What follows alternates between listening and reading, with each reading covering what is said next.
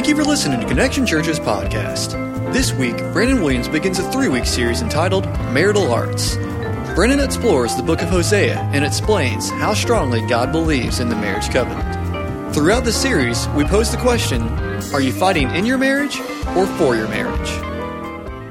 Well, Hosea is an amazing account. When we read about Hosea and Gomer, it's absolutely incredible to look at this marriage and to look at its strange beginnings, but also the way it ends up.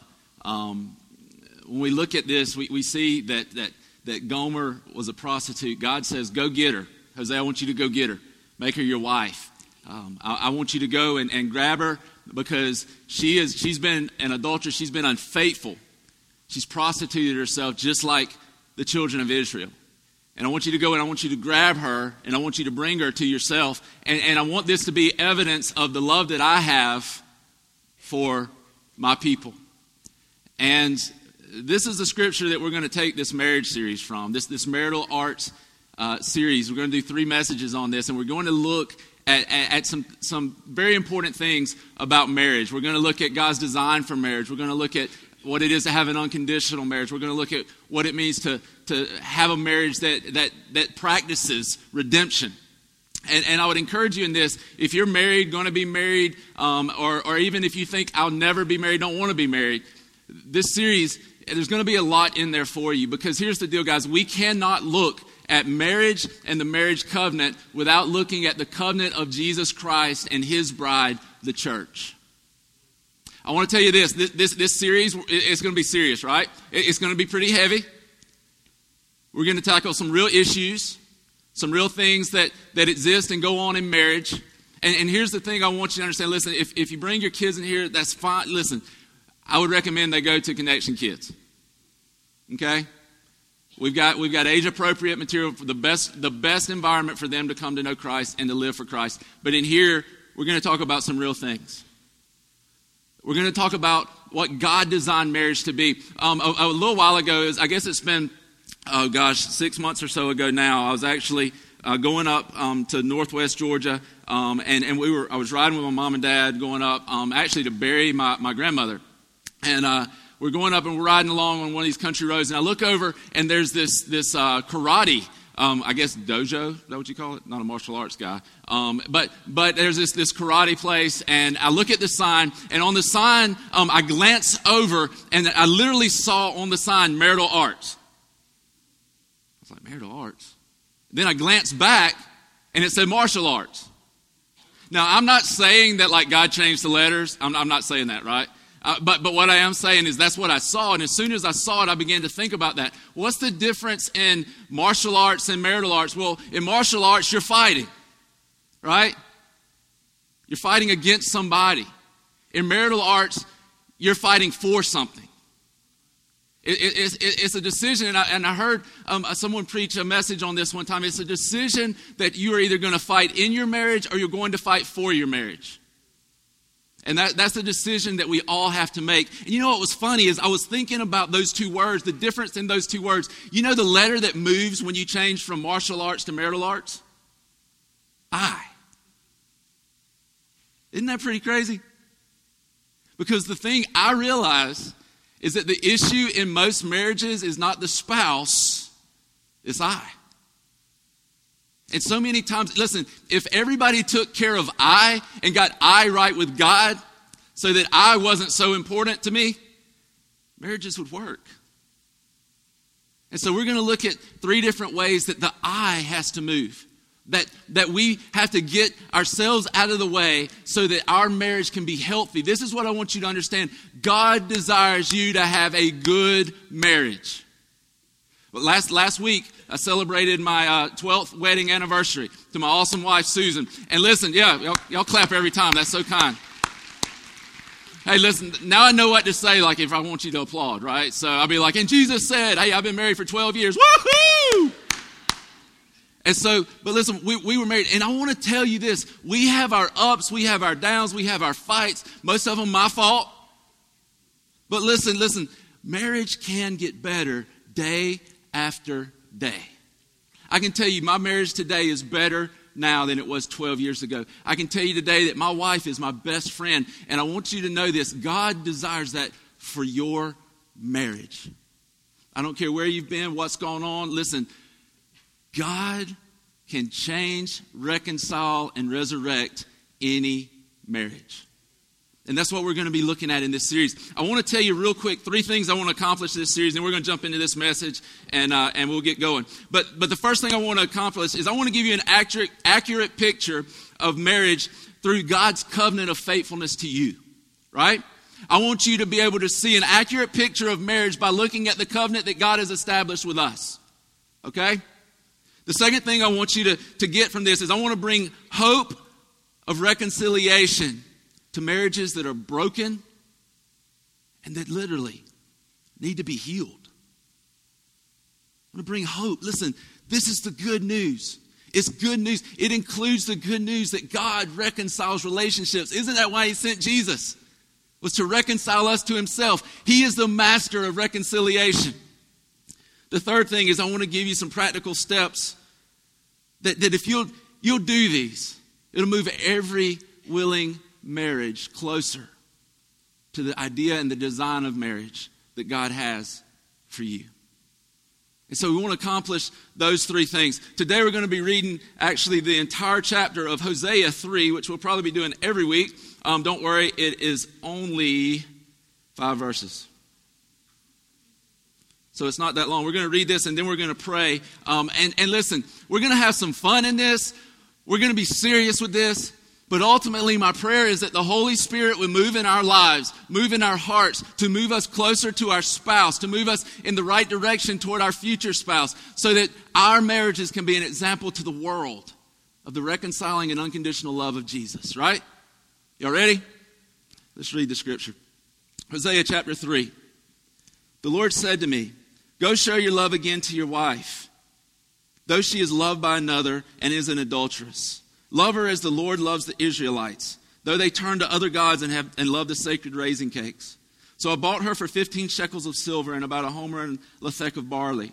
Then I told her, you are to live with me many days. You must not be a prostitute or be intimate with any man, and I will live with you.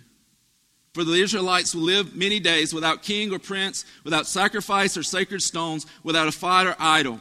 Afterward, the Israelites will return and seek the Lord their God and David their king. They will come trembling to the Lord and to His blessings in the last days." Let's pray. God, thank you so much for this opportunity. God, thank you for the example of Jesus that you've given us of what this covenant should look like. Thank you, God, that our marriage can mirror your covenant with us. Unconditional, reconciled, whole, God, full of joy. Lord, today I pray you'd open our hearts and our minds to what marriage is. Help us to gain a new perspective, Lord. God, help us to move our mind, ourselves into a new perspective of what marriage was designed and is intended to be. Lord, do your work here in this place today. In Jesus' name, amen. Amen. All right, well, line it up just a little bit real quick. I was thinking about, what's our perception of marriage? What does it actually look like? And I began to think of some things, or maybe some famous marriages that maybe have somewhat shaped our perspective and our perception of what marriage should be. So I thought it might be a little entertaining and hold some truth if we would look at some of the marriages that have perhaps shaped our thinking about what marriage should be. So I thought I'd go back all the way to the 50s and pull some out of some TV shows. So check these out. Listen, there's the first one. Anybody recognize this? Anybody recognize it? Let me see some hands. Y'all are old, right? Yeah. No. I recognize it too. It's Leave It to Beaver, the Cleavers, man. Come on. Perfect Marriage. That's exactly what Susan looks like when I come home every day. Pearls, high heels, skirt, makeup, lipstick. Clean and dusting. That's exactly our marriage. You know what I'm saying? It's perfect. That's kind of what they led us to believe. How about this one? Anybody remember this one? Yeah. Now that ought to make you feel better about your marriage, right? That's pretty messed up. Talking about dysfunctional, right? How about this one? Yeah. Truth be known, that's what most of our marriages look like. Let's be honest. Oh, Archie and Edith, and Meatball, wasn't that what he called him, or Meathead or something like that? All right, next one. My all-time favorite right there, baby. George Jefferson. Moving on up. Yeah, I love the Jeffersons so much, I actually named 2 pet beagles after them. They were named George and Louise. So Jeffersons, I kind of tend to have the little attitude that George had sometimes. So next one. Dan and Roseanne. Come on. Yeah, dysfunctional with a capital D. Yeah, next one. All-time favorite, maybe more than the Jeffersons. Alan Pegg, 4 touchdowns for Polk High. Come on, y'all know what I'm talking about. Anybody? Yep. Yeah, thank you. Yeah, dysfunctional, messed up, jacked up, big time. All right, next picture. Last one. I'm going to be honest with you. I've seen like 1 episode of Family Guy. I really don't even know what to say about this slide. But I know it's messed up, right? Not exactly how you want your marriage to be. And so those are just a few things that I thought, there's a lot of stuff that shapes our understanding of what marriage is or what marriage should be. And isn't it funny how we seldom see a marriage that functions properly in society, in the world. I mean, like, none of these really and truthfully are the ones that you would go, that's exactly how we ought to be. Right? And here's the thing I realize, that for most of us in our relationships and in our marriages, we have allowed the world to shape our perception of what it is rather than God's Word. We've allowed the world to dictate what we understand and what we think about marriage and relationships versus allowing God's Word to dictate what we believe and what we feel about what marriage should actually be. Today, listen, the perspective we've got to change, the eye we've got to move is how we look at marriage. It's got to be a change in our thinking. I remember when I was a teenager, I was in my early teens, and my dad and I got into an argument, and that never went well for me. And we got into an argument, and I remember, I don't even remember what the argument was about, but I remember this like it was yesterday.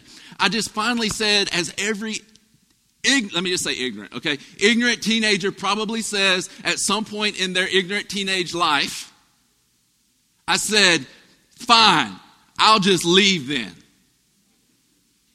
Y'all said that, didn't you? Yeah. And then I marched off to my room, closed the door as if the conversation was over. It wasn't. Pretty soon the door flies open again, and my dad said, let me tell you one thing. You ever threaten to leave again, don't let the door hit you on the butt on the way out.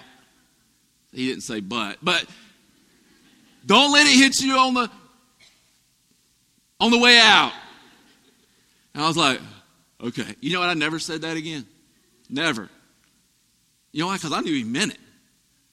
And it didn't take me long. Anytime I tried to go against what my dad told me to do or what his idea was for life and how I should live it, it didn't take me long for him to convince me to come back around to his way. Because what I realized is if I'm going to live under his roof, if I'm going to actually be able to exist, I'm going to have to do things the way he wants me to do them. And what I found out is when I did things the way my father wanted me to do, it went well for me.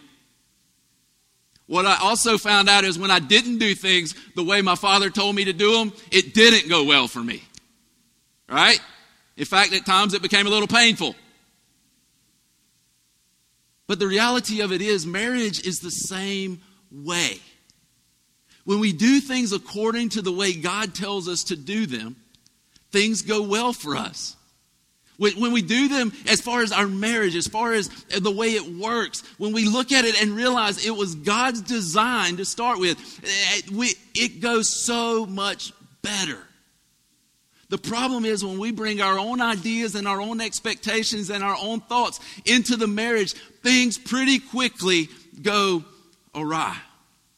Things pretty quickly get messed up. And so here's today, listen, this is what we're going to do. In the next few minutes, I'm going to give you 4 different things, 4 different perspectives that have got to change if we're going to have a marriage that mirrors God's design for us. Remember, when we look at the covenant of God with us through Jesus Christ, our marriage should mirror that. Our marriage should be an example of that covenant.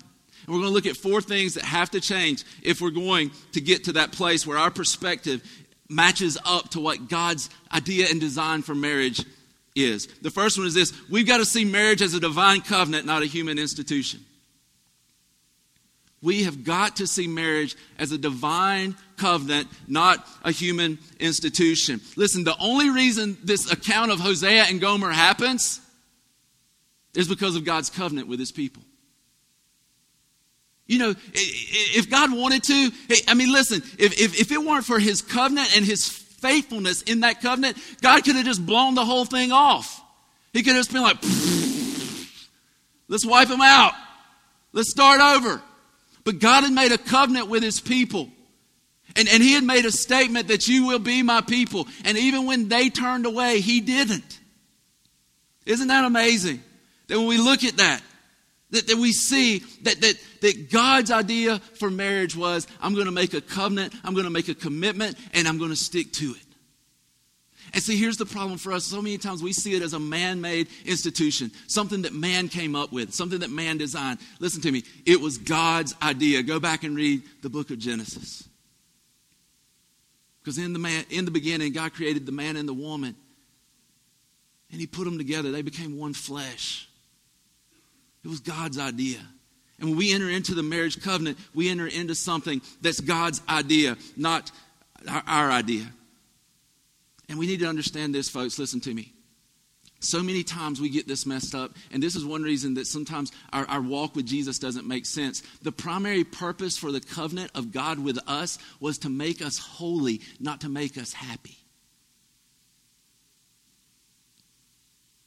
See, the problem wasn't our happiness, was it? The problem was our holiness. God's covenant was given to us to make us holy. He sent Jesus to make us holy. Remember when we take communion and we take the juice, we take the blood, and we say, this is the cup of the new covenant, poured out for you and for many for the forgiveness of sins. The new covenant, it was for the forgiveness of sins. It was for the reconciliation of people to God. It was to make us holy so that then God could come into us and give us his unspeakable joy. But you know, happiness is a cheap substitute for godly joy. We need to realize that the intent of God's covenant with us was not to just make us happy. It was to make us holy. It was to reconcile us to him. And we need to understand the same thing about the marriage covenant. The reason so many marriages are dysfunctional and don't work is because you're looking to your spouse to make you happy. That was never the intent. You're asking your spouse to satisfy you. That wasn't God's desire. God is the one who satisfies. Listen, when you look to your spouse and you say, satisfy me, make all my desires happen, it's in direct contradiction to the word of God. God is the one who satisfies. God is the one who brings all things that we need into our life. The love and the joy and the peace and the pain, all of those things, they come from God. If you look to your spouse to be the one that satisfies, to bring your joy, to bring your contentment, you're placing something on your spouse that they are not capable of fulfilling. Do you know how much different it is when you come to your spouse fully satisfied in Christ, which is his promise, rather than coming to your spouse looking for them to satisfy you? See, when you're already satisfied, think about this. When you're sitting at a dinner table, think about it, and you're starving. You know, I'm talking about so hungry when you look at the menu, you can't make up your mind what you want to eat. Y'all know what I'm talking about? Because it all looks so good. You're like, I want one of those and one of those and 4 of those. You know what I'm saying? And you come, and you're so hungry. And it's like if somebody tried to take your plate when they finally set it down in front of you, you'd be like, what are you doing? You touch my food, I will kill you. At least stab your hand to the table with my fork. But the reality is once you've eaten, once you've had your fill, if somebody comes along and they say, hey, how about some of those fries? You're like, sure, man, I'm stuffed. Why? You're satisfied. How about if we come to God and allow God to satisfy us at the very core of our being so that we're not coming to our spouse going, satisfy me. Because you know what that breeds? It breeds selfishness. And we need to realize that when God established this covenant with us, when he established the marriage covenant, it was a divine covenant to make us holy. And when we begin to look at the marriage covenant in light of God's covenant with us, we need to realize our spouse wasn't given to us to make us holy, to make us happy, but to make us holy. Can you tell me any other relationship that you have, if you are or have been married, that has the opportunity to create God's character and integrity in you if you allow it, like the marriage covenant? God basically says, let's put two people together who are wired completely opposite and see how they get along. Right? Can you imagine? There's nothing else that can test you like the marriage covenant. And when we come into it with the realization that God is my all in all, he is everything I need, then at that moment we can move into a place with our spouse where we're not so demanding of them, but we're actually willing to give to them. And even when they tick us off, even when they disappoint, even when they become unfaithful, as Gomer was unfaithful, we're able to look at it and go, you know what? God's faithful. His covenant is sure. God's design is that I would be able to view this as a divine covenant. Not something that I created. Not something that just happens. But when we begin to look at it from God's perspective, it becomes something that God is able to use to create holiness within us versus us trying to use it to make us happy. You know what? If it was about happiness, let me tell you this. My marriage would have lasted about 72 hours. It would have been longer than that. We took our honeymoon later, so maybe 3 weeks, right? But seriously, we got married. We went down to St. Simon's for a couple of nights. We couldn't go on our real honeymoon, so to speak, until Susan got finished with school later in December. We go down to Cancun. Now, this is BC for me, right? That means before Christ. So we did one of those all-inclusive deals. You know what I'm talking about? To Cancun. Y'all know it. And when they say all-inclusive, it's all-inclusive. We go the first day, and, you know, it's winter here. I pull off my shirt, you know, look like Casper, and laying by the pool. And laying by the pool, and this guy walks up. He says, "Senor, can I get you something to drink?" I said, "Sure, man. How about a Corona?" Be back in a minute. There he goes. He comes back. I reach into my pocket to get my wallet. He said, "No, senor. It's all inclusive." Have you ever had a light go off in your head? Where it was like, oh, you know, and it's like, all of a sudden, I was like, could you bring 3 more of those? And it was all inclusive. And listen, Susan says this all the time, and I think you'll understand what I'm saying. She says this all the time. You owe me another honeymoon. Because it was ugly. I'm not going to go into any details, and I want you to understand this. I'm not saying this to glorify my past. What I'm saying, I want to glorify God in that. That God can change anybody's heart.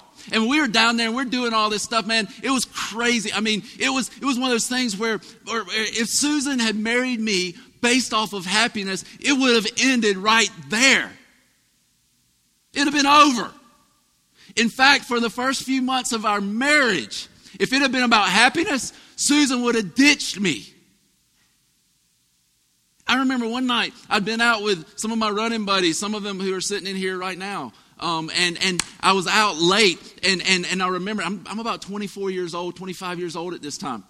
And we've been out late. I came in about 2 o'clock. We'd been out at the bars doing different things, and nothing that was really good. We weren't giving people tracts and sharing the gospel. But I come in about 2 o'clock in the morning. We were living on the weekends with my parents because we were up in Waynesboro, so we were staying with them that particular weekend. I come walking in 2 o'clock in the morning. My wife is in the bed asleep. I come walking in, and my mom is waiting up on me. I was 24. And my mom was waiting up on me. If you were here last week, you remember how I told you I realized how kids know they're really in trouble? It's when their parents ask them a question that they already know the answer to. And I told you it was like they would say, "What did you just do?" And then it'd be like, "What did you do?" I walk in the door, 24 years old. My mom goes, What are you doing? What are you doing? I was going to bed. Do you realize you're married? I mean, like, she just ripped me up one side and down the other. I mean, I felt all guilty. I needed to go back to the bar. I mean, it was bad. It was bad. And you know, there were several things. There were times, man, listen, when Susan should have just been like, the heck with you. Leave. But you know what? When she entered into this covenant, it was based off of a divine covenant, not a human institution. And I want you to understand this. I know for some of you in here, those stories and the other stories I could tell you about those first few months of our marriage, they pale in comparison to what you've been through, what you're going through. But the thing I want you to understand is the same God that healed me, healed our marriage, can heal your marriage and heal you. So we got to understand very clearly that the marriage covenant is a divine covenant, not a human institution. The second one, God doesn't enter our covenant lightly. He doesn't enter the marriage covenant lightly. Neither should we. God doesn't enter our covenant lightly. He doesn't enter the marriage covenant lightly. Neither should we. Listen, Hosea 3:1 says this. It says, the Lord said to me, go show your love to your wife again, though she is loved by another and is an adulterer. I love that picture. This is probably my favorite line in this entire book of the Bible. In one translation, it says, go again. It says, go again to your wife. Even though she's a prostitute, go again. And that has just been going over and over in my head so much that was the one line that really grabbed my heart in all of this scripture is when he says, go again to your wife. You know, God is serious about the marriage covenant. God is serious about the marriage covenant. Listen to me. God sent his son to die on a cross, to take our sin, to literally go through hell, not the place, but through the hell of separation from his Father, and then to rise on the third day out of a tomb and to ascend at the right hand and sit at the right hand of God, making intercession for us. And then he says this. He says, let this be the example of how you should love your wife and how your marriage should look. Do you think he was serious about it? And yet, so many times what I find is that we enter into the marriage covenant flippantly. It's one of these things where even going in, we're like, well, if it doesn't work, we'll just get a divorce. If it doesn't work, we'll just the heck with it. I want you to understand today that when you enter into marriage, you are married. You are going to be married one day. You need to understand it is a big deal to God. It's a big deal. A while back, we went to Turner Field to watch a Braves game. And we were on the way there. And you know, I remember the first time I ever walked into a Braves baseball game. It was so amazing. I walked out and it was like, oh, you know what I mean? It was like the field just green. The uniforms were so white. It was like amazing. I'm like, I'm doing this one day. You know what I'm saying? Never did. But I'm like, I want to do this. And I remember how awesome it was. And you know what? Like 2 years ago, we're going to a ball game at Turner Field. And I remember distinctly walking through the parking lot and looking at the stadium, even from the outside, looking at the people coming to the park and looking at everything that was going on, everything that was taking place, all that was put into it, and how much it took to pull this off. And I remember looking at the stadium and going, this is a big deal. This is a big deal. I was amazed. I couldn't help but notice I right now am in the middle of something huge. When you enter into a marriage covenant, you enter into that relationship, that covenant with a man or with a woman, you need to understand you are in the middle of something that is a big deal. You know how I know that? Because of what it takes to pull it off. I know that because of what was invested in it to make it happen. God's Son. You know, the thing about it is, you and I can't pull off a marriage. and make it look like God, just like you can't pull off looking like Jesus. None of us have ever been confused for him, right? None of us. And the reality is, the only way it is possible for us to mirror the covenant of God with us in our marriage is when God works it through us. What's impossible with us is possible with God. But we can't enter into it flippantly. We've got to see it as seriously as God does. The third one is this. Because God doesn't take it lightly, he set it on a solid foundation himself. Because God doesn't take it lightly, he set it on a solid foundation himself. See, here's the thing we need to realize. The marriage covenant, it's not held together by our wisdom, by our strength, by our character, our integrity. It's held together by God. And we say this all the time, don't we, in marriages? I mean, we read it and people hear it and we know it. What God has joined together, let no man separate. You know when we say that? It's because God joins it together. We become one flesh. God put that thing together, and it is held together by himself. He set it on a solid foundation himself. The reason that Hosea went to Gomer, the reason they worked that out, the reason I almost called him Homer. The reason Hosea went is because God sent him because of God's own faithfulness. It was because God himself had established the covenant with his people. God has established this covenant between you and your spouse, or will establish it between you and your future spouse. It's not something that's taken lightly, and we need to realize that the foundation that holds it together is him. It's God. And when we look to him, we allow him to change us individually. We allow him to satisfy us individually. He begins to move in our lives. When we begin to allow him to have our life. Do you think Hosea was surrendered to God? Oh my goodness. If God told me to do that, I seriously don't know. I'm probably checking out. I'm like, peace out, God. Can't do it. Really? Hosea surrendered. God was working in him. And that's the place that you and I have to get to. We've got to establish our marriage on the foundation of Christ. Listen to these scriptures that Jesus used in Matthew chapter 7, verse 24. It says, "Therefore, everyone who hears these words of mine and puts them into practice is like a wise man who built his house on the rock. The rain came down, the streams rose, and the winds blew and beat against that house. Yet it did not fall, because it had its foundation on the rock. But everyone who hears these words of mine and does not put them into practice is like a foolish man who built his house on sand.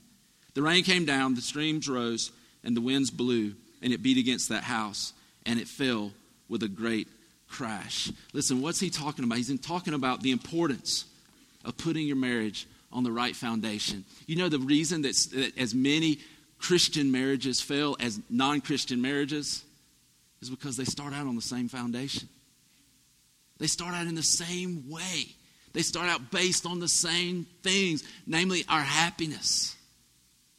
Namely, a relationship of convenience. In fact, when we talk about this being something that should last forever, or something that we should be selfless and pour our lives out for the other person, you know, the reason that sounds burdensome is because we view marriage out of a perspective of convenience and not out of a revelation of the grace that God's given us. Because the same grace that's been offered to us, we're called to offer to our spouse. Now, if there's nothing that can separate us from the love of God because of Jesus, what should separate us from our spouse? And I want to touch on something real quick, guys. Listen. I believe it's our responsibility as the husband to be willing to remove things that stand between us and our spouse. You're the head of the house. You're the priest of your home. Are you fulfilling that role? Are you stepping in and taking the reins of your house? Are you being led by God so that you can lead your wife? So that you can lead your family? Because I believe this with all my heart. Being a man is not about what you were endowed with at your birth. It's about stepping into your role as a priest in the kingdom of God. Are you doing that? Are you stepping into what God has called you to be as the leader of your home? Who is it that gets the kids up on Sundays to get them to church? Who has to be begged to get to the house of God more? You or your kids?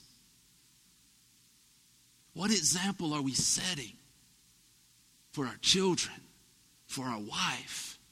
How are we leading them? Are we stewarding the responsibility of spiritually leading our family according to what God has given us, according to what He has entrusted us with? Are we doing that? I would encourage you, and ladies too, listen, we need to take a step back and honestly evaluate our life. Honestly evaluate our heart. How are we leading? What are we doing? Listen, when we got married, Susan was, and for the time we dated, Susan was the spiritual leader of our relationship, right? I mean, she was always like, let's get up in the morning and do a devotional before you go to work. And I was like, and she's like, let's just read this. It'll take 5 minutes. And I'm like, okay, read it. All right, bye. And she was the leader. She was the one going, we need to go to church. I'm like, I don't feel like going to church. We need to do this. We need to do that. We need to, read the Bible together. Let's pray together. And she was the one leading. And when I finally, like that prodigal son, when I came to my senses and I realized, like, holy cow, God is right here. He's good. He is here with me. And I decided I would begin to live for God. I allowed Him to forgive me of my sins. And I began to step into that leadership role in my family. Awkward. Oh my gosh. Awkward. In fact, I can't tell you anything more awkward than the first time I prayed with my wife. It was weird. I didn't hardly pray myself, much less pray out loud to my wife or with my wife. I didn't pray to her like, Holy Susan. I didn't pray to her. There's times I begged her, don't kill me. But it was so weird. I mean, I was like, I don't even know what to pray. I was like, God is great. God is good. That don't work. I got to the food part. I was like, okay, that doesn't fit. It was weird. And it was weird for a long time. Every time we get in the car, Susan would look at me and go, let's pray for our trip. I'd be like, okay, you pray. I'm driving. I can't close my eyes. You know what I'm saying? Because it was just weird. It was weird. And it's awkward. And I understand, like, if you got a child who's a teenager or older and you've never prayed with them and you've never read the Bible with them, it's kind of weird, a little awkward to walk into their room when they're 13, never opened the Word of God, never prayed with them, to walk in and go, son, can I pray with you? They're going to be like, what do they know that I don't know? You know what I mean? It's just weird. It's awkward. But here's the thing I want to tell you and challenge you with. Awkwardness never killed anybody. Push through the awkwardness. There's more riding on this than a feeling of being uncomfortable or being awkward. Push through. Step up. Be the spiritual leader, man. Come on. Our families are longing for it. Our man, listen. You know how we tend to think about the bedroom a lot, right? Honestly, if you want your wife to love you, to want to love you, lead her. Love her like Christ loves the church. Let her see that she is your best friend. Let her know how much you love her. Send her a text, man. It's weird, I know. Come on, guys, it's just send her a text. I sent one to Susan this morning, and you don't know how hard this is for me. I sent one to Susan because I was a butt last night. I really was. I don't know why I was so grumpy. You ever just grumpy? You don't even know why you're grumpy? I was just grumpy. And so I sent her a text this morning. I am sorry. Those are hard words to type. I was grumpy. I love you. You're my best friend. Sin. I don't know if it helped. But listen, it doesn't hurt you. And that's my heart. I want her to know. And listen, if that's not your heart, ask God to change your heart. He's good at that. Ask him to change your heart. We got to get to that place, though, where we realize that God didn't take it lightly. We're willing to do whatever it takes to make sure that our marriage is established and being built upon the right foundation, Jesus Christ. You know, a foundation of a building determines its character and its integrity. The foundation of a marriage determines that also. The foundation's wrong, the building will be wrong. Foundation's out of square, it's awful hard to make a building look right. But when you come to a place where he's your foundation, where it's established upon him, your marriage can have integrity. It can have character. It can be a reflection to the world. It can be a reflection to the world of God's love for us. Isn't that awesome? That God not only desires to use you as an individual to reflect his love, but for people to look at your marriage and go, wow, that's incredible. That's what God desires. That's what God wants. Where are you with that? The last one, we got to hurry. God's determination not to abandon the marriage covenant should mirror our determination to cleave to our spouse. Listen, isn't it awesome? Think about this. And we see this in Hosea. All throughout Hosea, we see this, that God's not afraid to fight for us. Isn't that incredible? God didn't give up on us. Even when we prostituted ourselves to another, even when we went and we gave ourselves to idols, God said, I'm still coming after you. Guess what? I'm coming again. Isn't that pretty incredible? That his determination to establish that covenant with us should be the same determination that you and I have to cleave to our spouse. That when there's something that should divide, we move to our spouse. When something begins to try to stand in the way, we move it out of the way. That we cleave, we hold on to, we don't let go. The other day, I was counseling some people, and the first question I ask folks when they walk in my office for marriage counseling is when they sit down, I look them in the eye, and this is what I ask them. Are you willing to fight for your marriage? Are you willing to fight for your marriage? Because you know what? If the answer from either one of them is no, I don't have a whole lot else. Because until we come to a place where our attitude and our determination is the same as God's for us, we'll never be willing to continually fight for what God wants us to have, what God died for us to have, the covenant that God has placed us in. But when we come to this place of being willing to fight for it, God can do incredible things. We're riding down the road a couple of nights ago. Dake in the back seat. And last week I challenged you guys. I said, hey, why don't you go home and ask your children, men, ask your children, ladies, what's the most important thing to your mom or dad? It was like, ooh. So we did.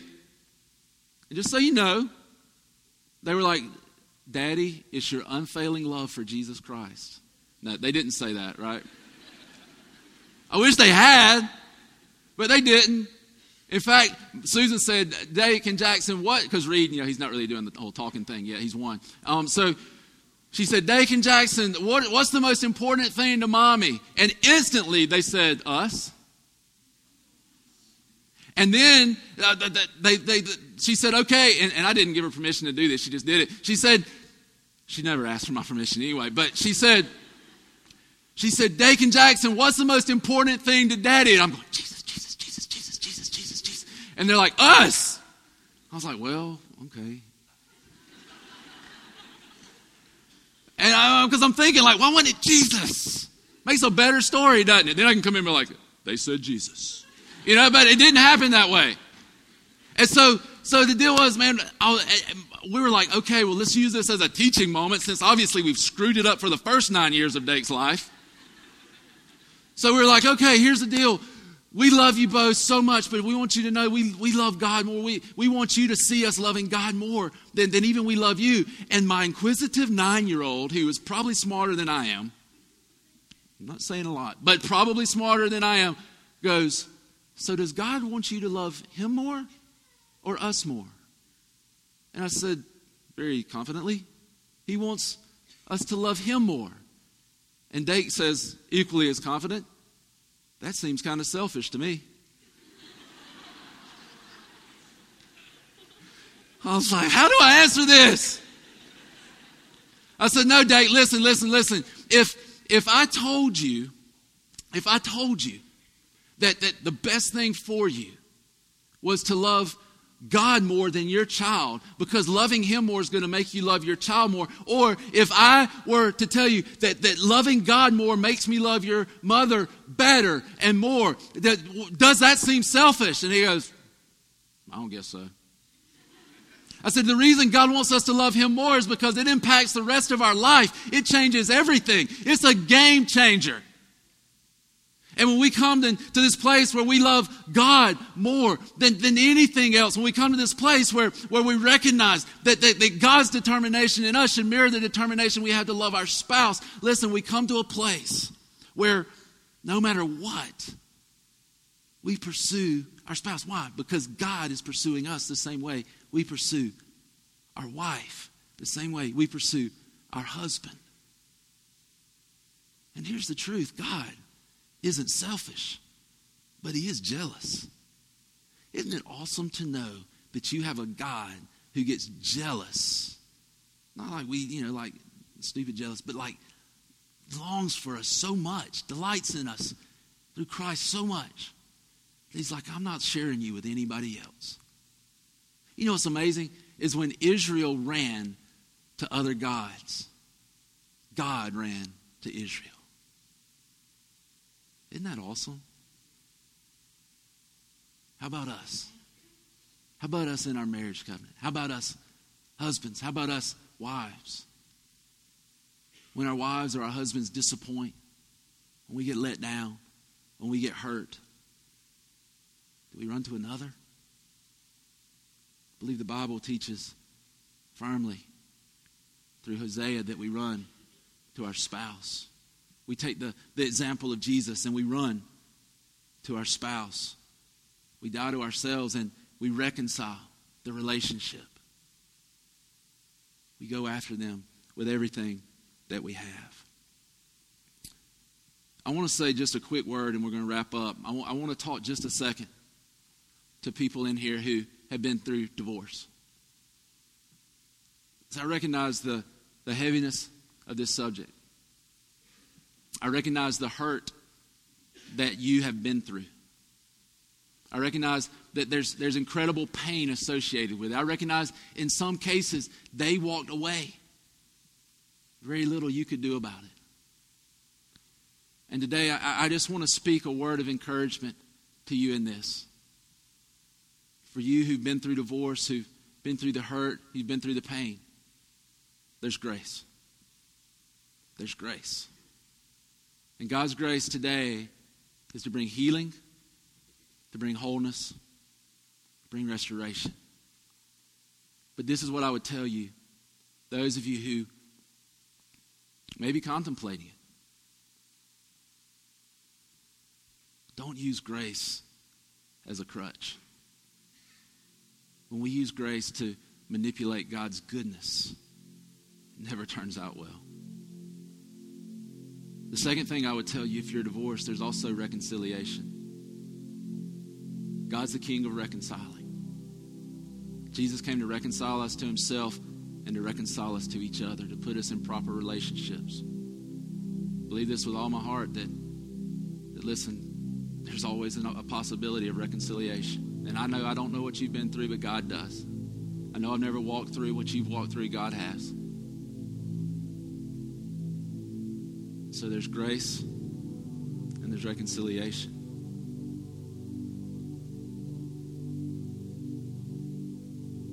I'd ask you, which one is God calling you to today? Is it grace to walk through the hurt and the pain? Grace to be restored, made whole? Or is it grace to pursue reconciliation and to make things right?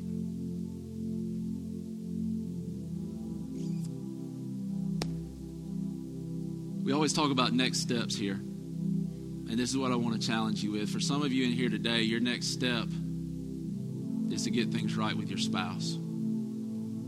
is to make things right with them. For some of you, it may be to try to reconcile a relationship that's broken. For some people in here, your relationship, your marriage is so on the rocks, it is so broken and hurting right now, that your next step today may be just to admit that healing is possible and reconciliation can happen. For some of you in here today, listen to me, guys, girls, you're not married yet, or maybe you have been married. Listen, especially you guys who you haven't been married yet. You're young, maybe getting to the age you're going to be looking. Your next step today is to make up your mind that you're going to find someone who loves you as Christ loves his church. He's willing to give himself for you the way Christ loves his church and has given himself for us. So what's your next step? We need to change our perspective. We need to begin to see marriage the way God sees it. Take it seriously as God takes it. And realize that when we enter into that covenant, it is held together by the power of a loving God who comes again and again to grab us. What's God calling your next step to be? Listen, if you're here today and we can pray for you for your marriage, we'll be glad to set you up with counseling. Listen, we want to see you win at marriage. We want to see you your marriage mirror the covenant that God has with us. We want your marriage to be a shining example of the truth of God's love and his grace. And I want to tell you this, I wouldn't say this if I didn't believe it. And I've seen it over and over again in ministry. God can reconcile your marriage and make it an example of his covenant, his love for us through Jesus.